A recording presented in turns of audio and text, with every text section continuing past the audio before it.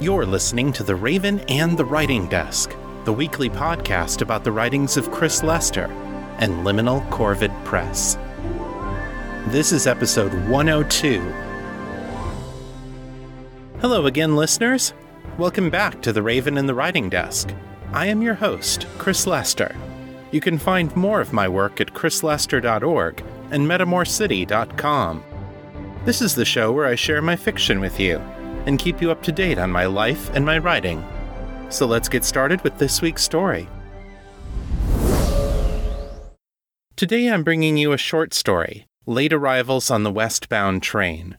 This is a piece of slipstream fiction, which I wrote for the chrislester.org blog back in February 2015, before I'd even decided to start podcasting again. This is the first time it has appeared in audio. For those who are unfamiliar with the term, slipstream is a type of fantasy fiction that deliberately blurs the lines between fantasy and reality in order to create a feeling of cognitive dissonance. Some people describe it as the fiction of strangeness. This story is my first attempt at slipstream, and it's based on a real experience I had in the small town where I lived in southwest Montana. I hope you enjoy it.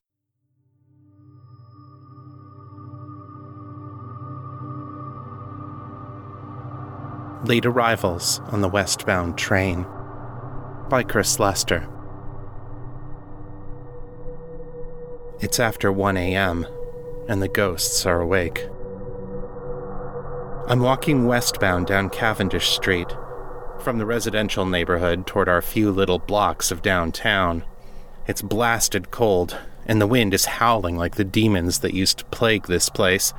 But I'm out here because the dog needs to go to the bathroom, and it takes her a good half-a-mile walk to get her bowels loose. God only knows why she won't go in our nice fenced-in yard, but I guess when you're a 12-year-old retired ranch dog, you're bound to have picked up a few eccentricities. Whatever her reasons, a walk is the only thing that will do.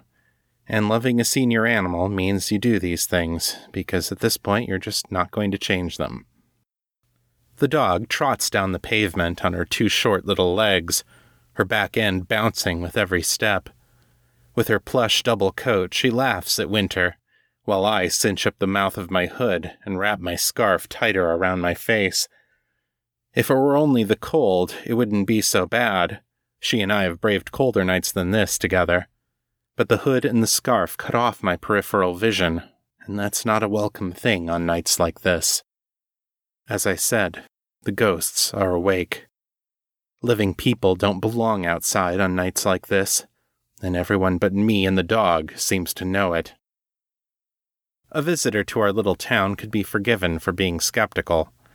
We aren't nestled in some dark forest, or a lonely mountain valley, or some foggy cove on the coast of Maine. We're right out in the open. Just a shallow dip in the Montana plains where they run up against the Absarokas and the Gallatin Range. Ours is a town of artists and writers, poets and musicians, and most especially fly fishermen. The biggest business in a 20-mile radius is an internet-based printing company. Look at our clean, orderly streets, our quaint little shops and galleries, and you'd think us perfectly domesticated. But the ghosts know better. They remember when this was a Wild West railroad town, where the trains carried men and goods westbound from Minnesota and Wisconsin to the boom towns of Portland and Seattle.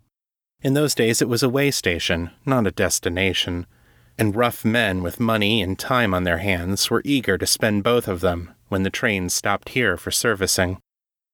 It was a place where the bars outnumbered the churches 4-1, and the whorehouses were built like temples, because, after all, the only things such men worshipped were their appetites.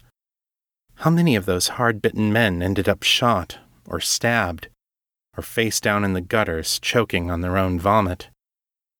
I doubt anyone knows. I'm afraid to look into it, in case I might actually find an answer. This is a town that remembers its demons. On nights like tonight, they come back to visit. I cross Davis Street, near the county courthouse, and look warily up at the old Victorian on the corner. The house is in bad shape, and it always gives me a bad feeling when I pass it. I've never seen anyone inside, though sometimes, at night, I think I can see a faint green light through the curtains on the front window. I tell myself it's an illusion, just a glint on the storm windows from a distant streetlight. I still keep looking, every night, just to be sure. Tonight the front door is ajar, the hall beyond a black, empty mouth. At the instant I pass by, the door swings open wide. It should be creaking or groaning or something, but the motion is completely silent. I hurry past, casting repeated glances over my shoulder, not because I can see the thing that came out of the house, but because I want it to think that maybe I can, so it will think twice about following me. The dog trots on, her happy, bouncing gait unaltered. I know everybody talks about dogs being able to sense the supernatural, but mine seems oblivious to the thing that watched us from the house. Then again, maybe it's just that when you get to be her age, you find that ghosts don't impress you anymore. I reach the corner of Bell Street, now in downtown proper. It's time to start heading back toward home. I decide there's no way in hell I'm going back down Cavendish again, not with whatever was in that house awake and watching. I cut north 1 block to Parker Street, the main drag that runs along the north side of town next to the train tracks. It's the most brightly lit street in town, and the wide easements on either side give plenty of visibility in all directions. I have this impression, though I could be wrong, that ghosts don't like wide-open spaces. If I'm going to be followed, damn it, I'm going to make them at least a little nervous about doing it. Even here, on the busiest route through town, everything is shut down at this hour. A single car rolls by, the sound of the wheels on concrete unnerving me, and somehow that one interruption makes the lonely emptiness of the hour feel even worse. The sign at the old real estate office swings slowly on its rusty iron chains. Creak, creak, creak. In the rail yard, something creaks and groans, though no train is passing through. I'm coming up on Franklin Street now, and the old Maynard Hotel is on my right. Once a lovely and well-furnished establishment, it eventually became a low-rent boarding house, and then, after the owner was murdered, a vermin-infested wreck. Broken windows sit gaping at ground level, revealing basement rooms cluttered with decades of old junk.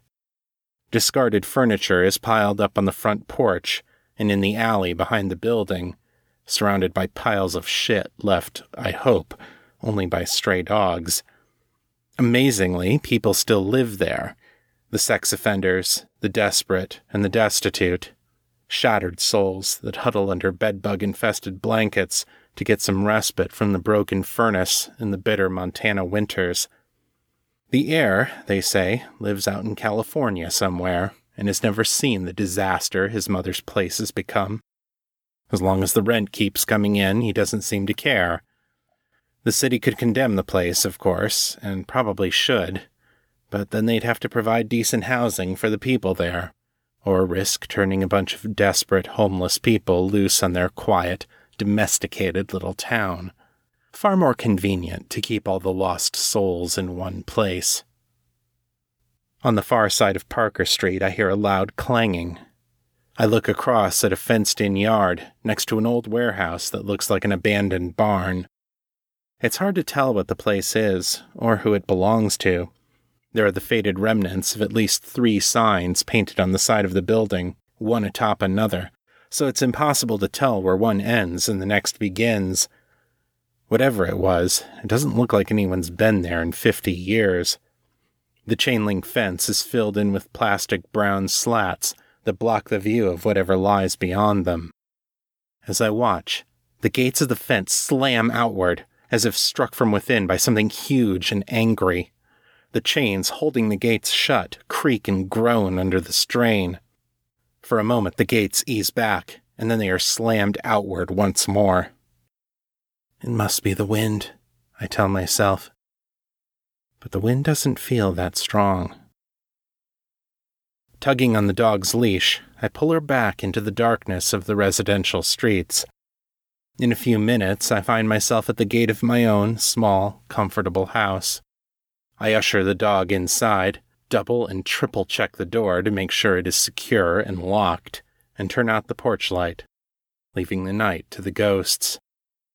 I slide into bed, wrap my arms around my sleeping lover, and pray to join her quickly. In the morning, I will look out at the sunlight streaming over the Absorcas, and all of this will feel like a bad dream, a morbid fugue state brought on by an overactive imagination. I will blame the things I sensed and experienced on the wind and the darkness and the loneliness of the late hours. I will tell myself that I do not believe in ghosts.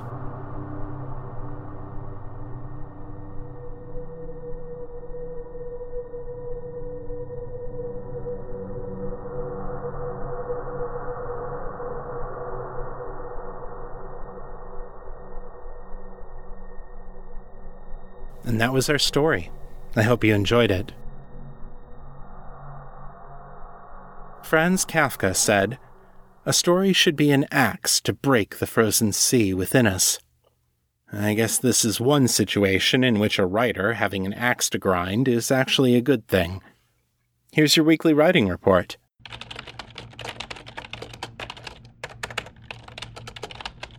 This week, I made an important decision about my writing.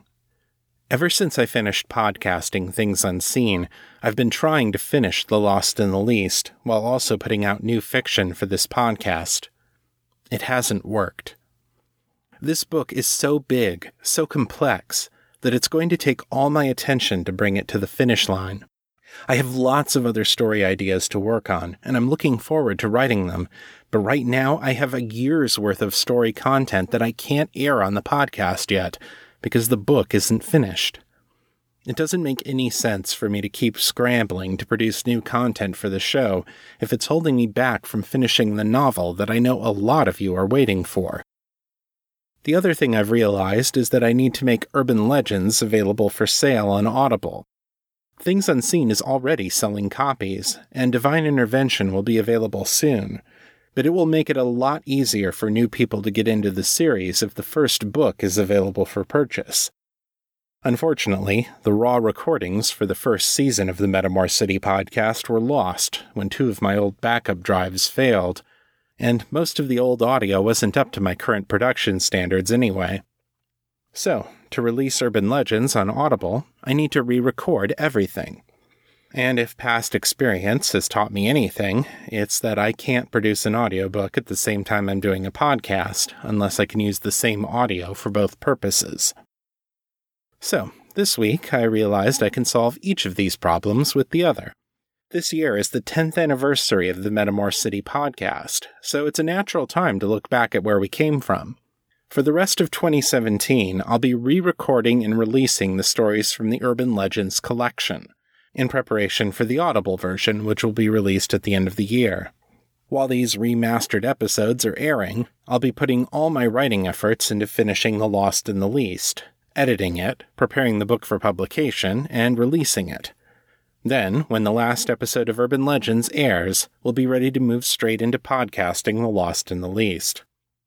Along the way, I'll continue to bring you my author interview episodes, my weekly writing reports, and the feedback section.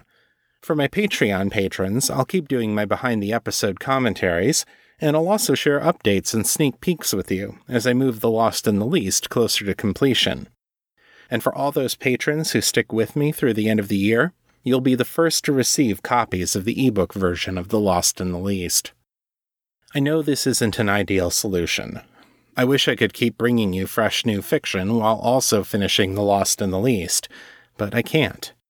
I wish I could record the Urban Legends audiobook at the same time I'm recording new stories for the show, but I can't do that either. I hope you'll all stick with me as we take this 10th anniversary trip down memory lane.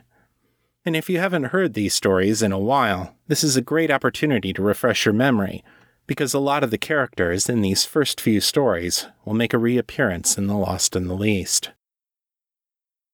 And now, the feedback. Hey Chris, it's Sarah Testrosa. Hope that this finds you well. I did want to say first off, congratulations on this milestone. It's been a really great ride so far. I'm really glad you were able to get back into writing and then back into podcasting. It makes me very happy, especially because I had caught up on the older podcast. God, I think it was in 2014 that I started listening to the Metamor City podcast, so I'm feeling pretty nostalgic. Thanks, Sarah. It's been a great journey so far, and I've been glad to have you along for the ride. I did want to say the Liam story, Fire in the Sky, was interesting. It was cool to have a story that was kind of all action for the most part, and it was also cool to see the beginning of Artax's relationship with Klepnos. It's hard not calling him Artax, but with the Liam, that makes the connection to Leah for the other story where we learned about that part of his history. Well spotted. Yes, that is why he decided to call himself Leia. And a big part of the reason I wrote this story was because I wanted to see if I could tell an action-adventure story and keep it exciting. So far, people seem to like it. I hadn't originally planned for Klepnos to show up in this story, but he is the trickster, so I can't say it's all that surprising that he poked his nose into things here.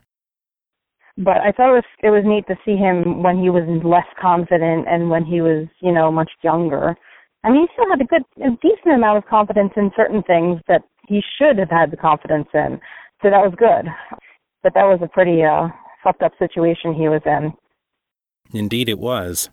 This is stating the obvious a little, but war tends to put people in pretty fucked up situations. The Doolittle raid, which inspired this story, is one of the craziest things I've ever heard of anyone attempting in war. Or at least, one of the craziest things that actually worked. I actually did have a question. I was wondering about the role of women in the military at that time, because I did notice, when they say men, I know that's kind of a general way of saying things like, oh, men, blah, blah, blah, in military stuff, but I was wondering about whether combat units included women and heck even, androgynes when in their female version, whether that was a thing then and what current day things look like. I was just kind of curious about whether gender had a big role in military, into what role someone could have in the military like it does have in our world, at least in the United States. Good question. I talked about this a bit in the Behind the Episode for number 98, which just came out earlier this week, so those of you who are Patreon patrons can go there and check it out. Briefly, though, this particular airship crew is definitely all men, but that doesn't necessarily mean that women and androgynes weren't active in other areas of the service. Captain Drawling comes from a conservative house with roots in the Midlands, and those houses tend to be less open-minded about gender roles than the older houses who lived through the bad old days of the curse. At least hopefully this was something nice for you to listen to, and again, congrats on 100 episodes in 2 years, and I'm looking forward to as many more as you are able to give us. Take care. Wade from Texas wrote in with this message. Hey, I'm ashamed to say that I started listening to your work on Metamor City and The Raven in the Writing Desk rather late. I also listened to it a bit backwards. I started out with The Raven in the Writing Desk, getting caught up to when you released the first episode for Fire in the Sky. I badly wanted more, so I dug a bit deeper and realized there were 2 podcast feeds, one for The Raven in the Writing Desk and another for Metamor City.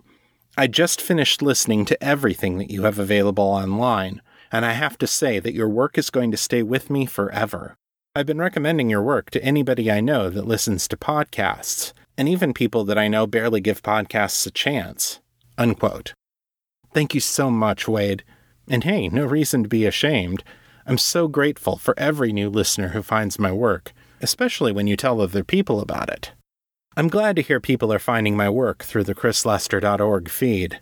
Subscribers on that feed are still pretty scant. About 90% of my listeners are still listening on the old Metamor City feed, but as I release more work in non-Metamor settings, I'm hoping that chrislester.org will become the portal for new listeners to engage with my stories. It's also nice to have a separate feed for the new show, so people can leave reviews for it on iTunes, separate from the old reviews for the Metamore City podcast. Thanks for writing in, and welcome aboard. If you'd like to share your thoughts about the show, send your feedback in text or audio to metamorecityfeedback@gmail.com. To leave a voicemail, dial area code 641-715-3900, then enter extension 255082, followed by the pound sign. My Facebook is facebook.com/author Chris Lester. The fan group is Fans of Metamore City on Facebook, and my Twitter handle is Etherius, ETHERIUS. If you like this show and want to help me keep making it, you can make a monthly pledge at patreon.com/author Chris Lester. The links will be in the show notes. That's our show for this week. I'll be back next time with more writing goodness. Until then, keep it on the bright side. This is Chris Lester, signing out.